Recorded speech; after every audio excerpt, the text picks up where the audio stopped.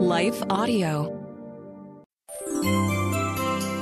Just ahead on Encouragement for You, Christian psychiatrist Dr. Frank Minirth on aging, and part 2 of Defending Your Faith with Dr. Steve Cowan and Craig Branch.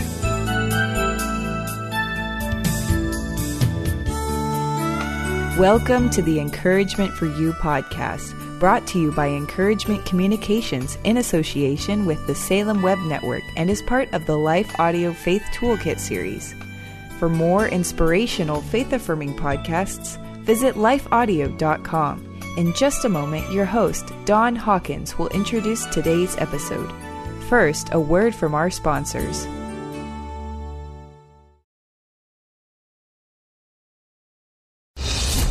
Well, good day to you. It's Joel with The King Country, dropping in to let you know that our brand new film, Unsung Hero, is in theaters now. It's Luke here. We've teamed up with the creators of Jesus Revolution to bring you this adventure of a lifetime. It's a powerful, true story about a family uniting, growing in their faith, and facing the impossible together. In theaters now, unsunghero.movie for more information. Rated PG. Parental guidance suggested. What impacts you every day? There is one book that influences almost every aspect of our lives. Museum of the Bible reveals the Bible's impact on your favorite musicians and artists, the way we measure time, social justice, our national monuments, and more. The Bible's impact is all around you. Discover how at museumofthebible.org/impact.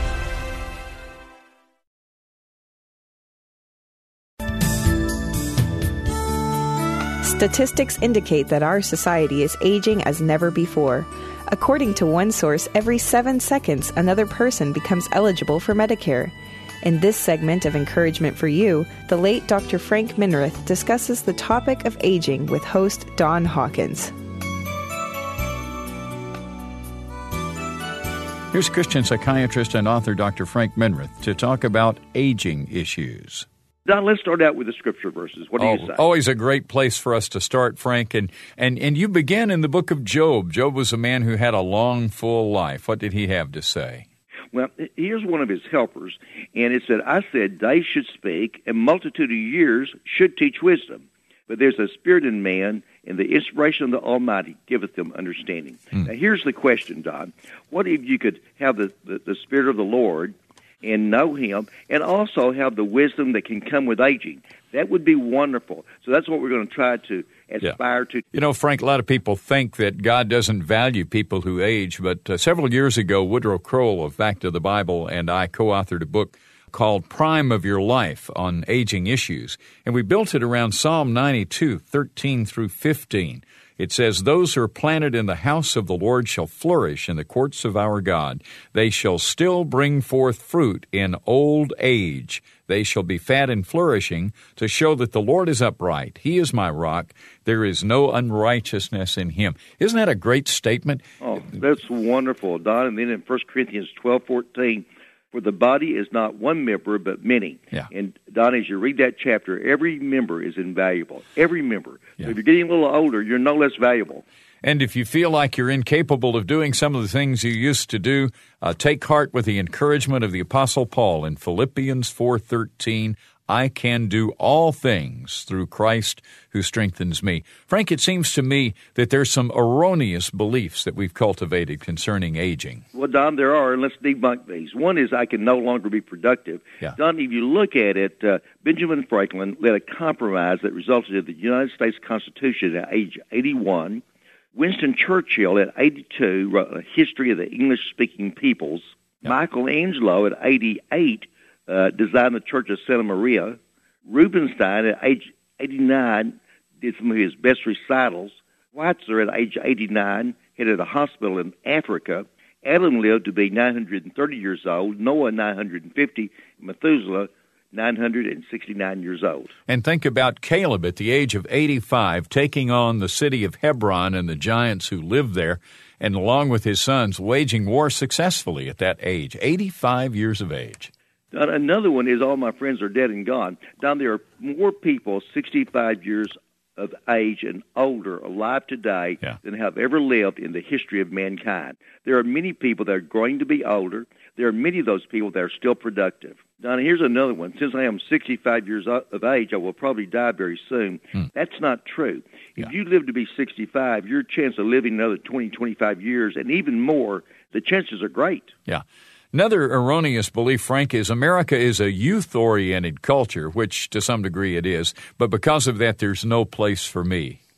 Well, Don, I tell you what, don't tell the politicians that. I mean, they certainly didn't act that way. No. They were very much interested in people that were 60 years old, 55 years old, and on up. And we've all heard people say, well, nobody needs me anymore because I'm so old now. That's not true, is it? Christ needs you. Christ desperately needs you in the body. To Him, you are very important. You have a mission that only you can do. Regardless of your age, regardless of your condition, only you can do it. And a final misconception, erroneous belief we want to talk about concerning age, that is, because I'm aging, there really is no hope for me. There's always hope in Christ. Philippians 4:13, I can do all things through Christ. There are great medicines coming. Christ wants to encourage you. You're needed. There's hope. Very important for us to understand it. As we think about the subject of aging, Frank, it seems to me that family members have some concerns, and maybe you have some recommendations, some tips to pass along for the family. Number one is to be on the watch for depression and suicidal thinking. One of the major causes of depression is some kind of loss or a series of losses, and many times they've had several. They will become suicidal. Suicide is extremely high in those 60 years of age and above. If you have a family member and they're above 60 and they seem sort of blue, withdrawn, they seem sad, they seem down, maybe you ought to just be direct and ask them, are you having these kind of thoughts? Don, we lose thousands in the body of Christ every year, 60 years and above, through suicide. It can be prevented. And you do treat at the Minareth Christian Program and through the clinic individuals who are getting up in years. Depression in the elderly can be treated. It has nothing to do with, they have more depression sometimes, and certainly they can be treated just like anyone else and helped just like anyone else. Maybe even more so, Don. So watch for depression, watch for suicidal thinking. I think probably one of the things that we need to be alert to would be senility or memory lapses or dementia, those kinds of things. Help us see how to be on guard for that. Well, we're going to give you some areas of early cognitive delay here in just a moment. But in dementia, you might think about the little mnemonic IMAJO, I-M-A-J-O. They have impaired intellect. They're not quite as sharp as they used to be. Their memory, they can't remember things as well as they used to. Maybe their memory for the past is better than the present, but the present they're having a little bit of trouble in. Affect, they'll get more upset than they used to get, so anger may be a problem. J, judgment. They might do things they wouldn't ordinarily do. And orientation, they may not be quite as sharp at what today is, and sometimes even where they are. Yeah, so a lot of things to remember there. Being on the watch, be on guard, watch for senility, for dementia. And then the third tip for the family, Frank, is to be careful with retirement. Probably 40% of people die within 2 years of retirement. Retirement can be a major, major problem for people. If you have someone that is over, say, 50 or 60, tell them you need them. They need to know that they're still deeply needed in the body of Christ. Now, you told us, Frank, that there's something called early cognitive delay that gets in. There is early cognitive delay, Don. Up to 50% of people over 65 complained of early cognitive delay. Yeah. It consists of decreased ability in finding the right word. They can't find the right word. Trouble remembering names, trouble concentrating, decreased recall of location of objects. And so if any of that sounded familiar, then you might have a little early cognitive delay. Frank, how early would that be likely? You mentioned 50% of people over 65. Would it start at 50? Would it start at 60? Would it start at 62? Well, the reference here, I was referring over 65, but it can start at any age. Yeah. We begin to lose brain cells after the age of 35, probably 85,000 per day. And so we don't do something to counter that, then it can manifest. Probably up to 15% of people will have early cognitive delay. And and maybe even more, probably up to 15% it'll begin to push into dementia even. So we want to catch it real early. So, Don, let's rattle off some things we can do here to help prevent it progressing from early cognitive delay into dementia. All right. And number one is physical exercise. Oxygen to the brain does help, so physical exercise in moderation. Talk with your doctor, but sensible physical exercise does help. All right. The second thing you can do is another form of exercise. And that's mental exercise. The harder you work the brain, the more connections you get between the cells. The more connections you get between the cells, the better memory you have. Don, I wrote a little book called A Brilliant Mind. It's a book on mental exercises. Work that brain. If you want to keep that brain, then work that brain. The best way to work it, let me give just two insights here. Okay. One is memorize words. Yes. The brain is programmed with words. The more words you know, probably the more you preserve your memory. And the other way, Don, what would you guess? Memorize Scripture. That's it. You and I have talked about that as dynamic scriptural therapy. And it is indeed that. It will rebuild that brain. So hide God's Word in your heart. It'll not only keep you spiritually pure, it will also help your mind become more exercised and stronger. We'll be back with more after this brief word from our sponsors.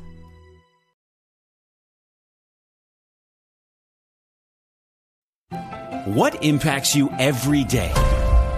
There is one book that influences almost every aspect of our lives. Museum of the Bible reveals the Bible's impact on your favorite musicians and artists, the way we measure time, social justice, our national monuments, and more. The Bible's impact is all around you. Discover how at museumofthebible.org/impact. Hi, everyone. If you've been injured in an accident that was not your fault, listen up. We have legal professionals standing by to answer your questions for free. Call now and find out if you have a case and how much it's potentially worth. Call 800-497-4410. I'm here with spokesman John Wolf. So, John, tell everyone listening who should call right now. Well, Maria, first off, thank you for having me here. It's always nice to answer the listeners' questions. Now, as far as who should call in, anyone who's been injured in an accident and think you deserve compensation, give us a call right now. 800-497-4410. You'll find out if you have a case and how much it's potentially worth. Thanks, John. You heard it, folks. Take advantage of this opportunity and call now. 800-497-4410. Advertisement sponsored by Legal Help Center. May not be available in all states.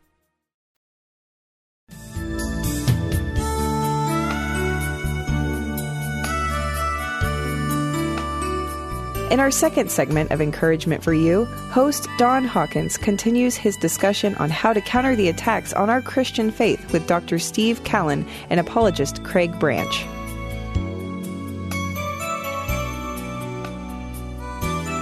Many young people today haven't seen anything other than a postmodern world. Right. I think one of the failings of the church today is to not disciple Christians in the faith and in a biblical worldview, and therefore they're susceptible. And our culture has clearly taken a postmodern turn, significant turn. And some of the results, for instance, the Barna research and the Pew Research Forum that came out, the very extensive research that they conducted, showed us, again, reinforced the reality that only 22% of adults and only 6% of teenagers are certain that absolute moral truth exists. 6%. 6% of teenagers. And so we're losing that generation. As a matter of fact, the Lifeway, Baptist Lifeway research, confirming other research that says that 7 out of 10 Protestants aged 18 to 30 who were churched in high school stopped attending by the age of 23. Yeah. And 34% indicated they have not returned by the age of 30.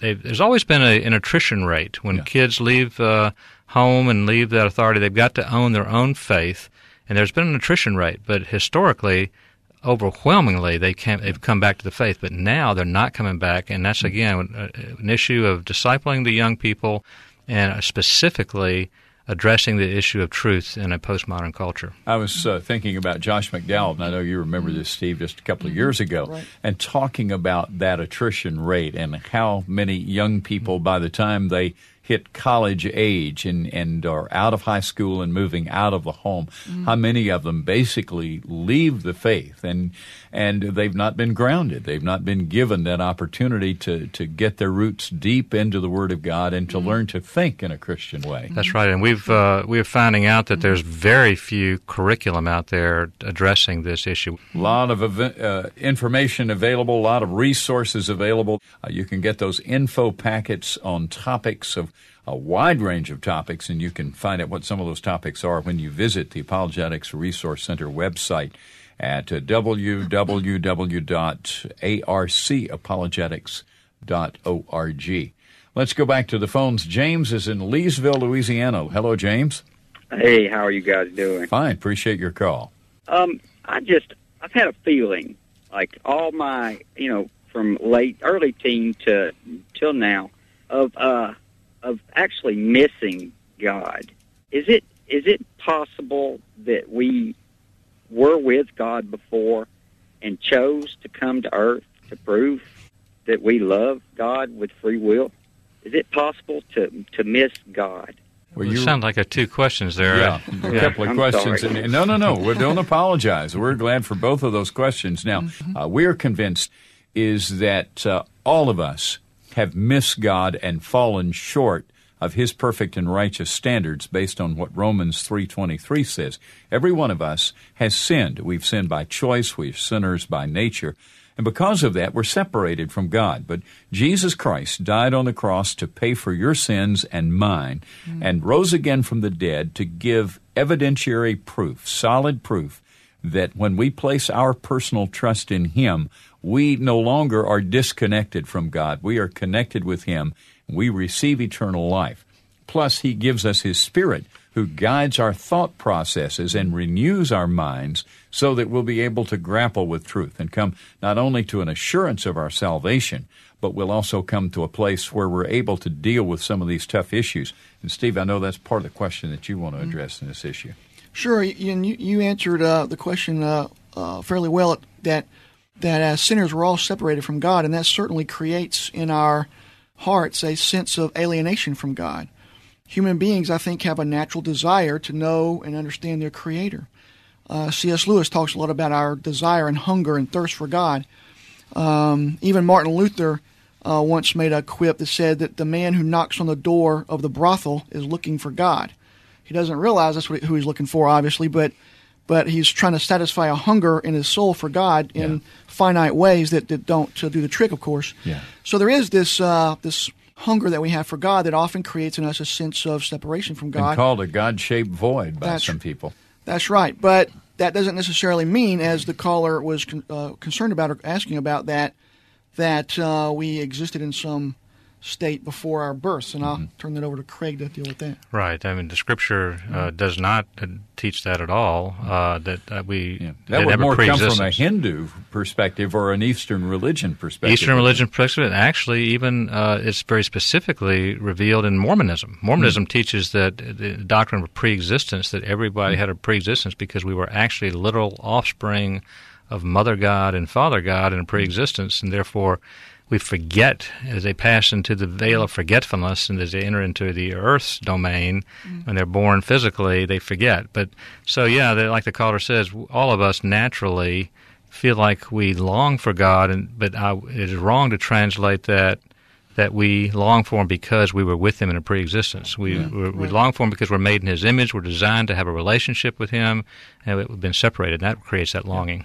To me, this takes us to a question that I think is probably one of the most critical in our postmodern era, and that is the old question, do all roads lead to heaven? And multiculturalism, multiplicity of religious perspectives.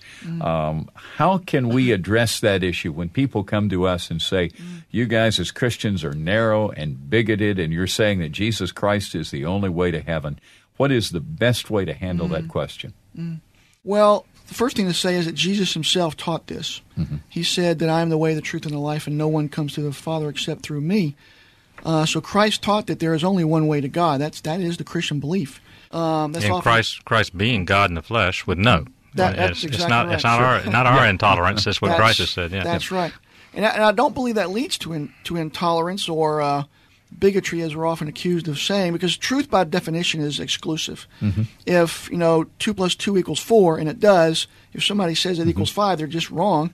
And I'm not being intolerant by telling them that. You're not being bigoted when you say 2 + 2 can never equal 5? And it doesn't change, and that doesn't change when you talk about religion. Yeah. We know that all roads cannot lead to God simply because all the various religions in the world contradict each other. Yeah. Mm-hmm. We believe that God is a person. He's a personal God, not an impersonal force, as the Hindus and Buddhists believe. Mm-hmm. And so one of us is wrong. I happen to think it's them. Right, yeah. Very helpful insights that we're learning tonight. Let's go back to the phones. Terry is listening in Dallas, Texas. Hi, Terry. Good evening.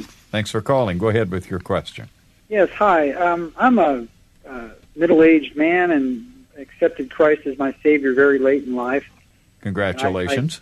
Thank you. And I prompted me to call with a question I've had that surfaced here in a couple of years as I've matured in my faith and tackled some of the comprehensive of my faith. And it's around the idea of or grappling with the book of Revelation and the return of Jesus and the second coming of Jesus. And in being in Dallas, I'm sort of immersed in the Kool-Aid of dispensationalism. Okay.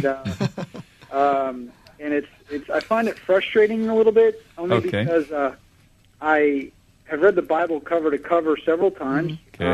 I haven't been to seminary or Bible college or anything, but sure. I don't, in the reading of a common sense, straightforward reading of the Bible, I have not been able to discern this pre-tribulational rapture. All right. Let me do this just for the sake of time, Terry, because you have raised some very important issues. Let me just mention, I have sipped from that Kool-Aid. I happen to be premillennial and dispensational. I happen to know that Dr. Cowan takes a little bit different view on prophetic issues, and so godly people and Christian brothers disagree on these issues. And Craig, I'm not even sure where you are on this issue. I'm millennial.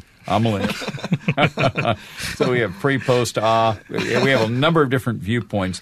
But the basic issue just comes down to interpreting Scripture. We do have some issues there. Steve, give us some general guidelines for understanding Scripture. Well, that's going to be hard to do in over a short time. But in about a minute and a half. Well, to me, the most important rule is to interpret Scripture with Scripture. Yeah. That you can't think you've understood a portion of Scripture unless you've compared it to other texts that talk about the same topic. So you've always got to look at the whole Bible and what the whole Bible says on a given topic, and then make sure that your interpretation is consistent. So interpret Scripture with Scripture. That's one rule. Another important principle is to look at the literary genre of a passage. You don't interpret poetry the way you interpret prose.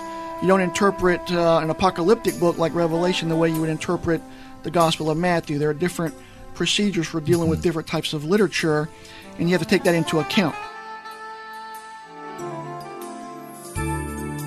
Thank you for listening to this episode of Encouragement for You with Don Hawkins, host of Encouragement Live Radio and author of over 25 books, including Never Give Up and Master Discipleship Today. You can find more about Don and his books at encouragementlive.org. Encouragement for You is a production of Encouragement Communications with the Salem Web Network and lifeaudio.com. Editing by Phil Giebers, production by Elizabeth Andrade.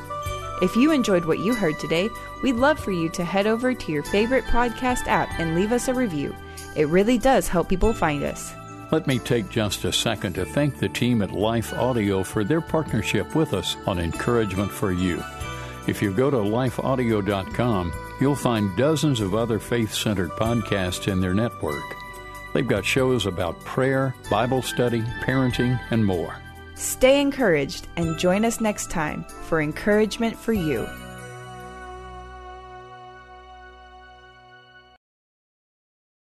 Hi, I'm Rebecca Scott. As a servant of God, wife, and mother of 4, I understand the juggle of multiple roles and stages. That's why I created the Encourager podcast to help guide us through the messy middle stage of life. Join me on the Encourager as we challenge the chaos and embrace harmony. Together, we'll create practical systems to balance your roles and fulfill priorities. And we will do it while having joy and energy for both home and work life. Tune in for inspiring stories and interviews, actionable tips, and methods to do both home and work life. Because here, we believe you can do all things, just not all at once.